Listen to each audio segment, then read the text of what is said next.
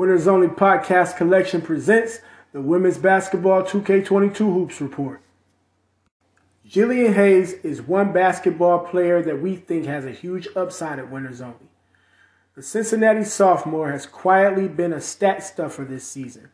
While her shooting percentage of 36.8% isn't what she would like, Hayes finds various other ways to help her team no matter if her shot is on or not.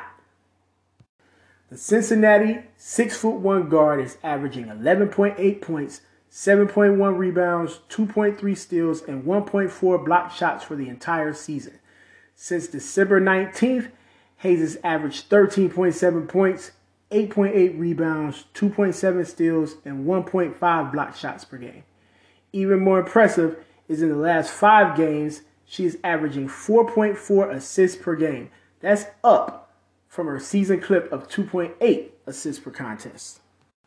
As for that 36.8 shooting percentage, it remains a work in progress. However, we can say that we saw firsthand Hayes was the first player out about 20 minutes before the next player on the court before her team's upset win over UCF January 22nd. She worked on shooting from multiple areas, including mid-range, post, and from the free throw line.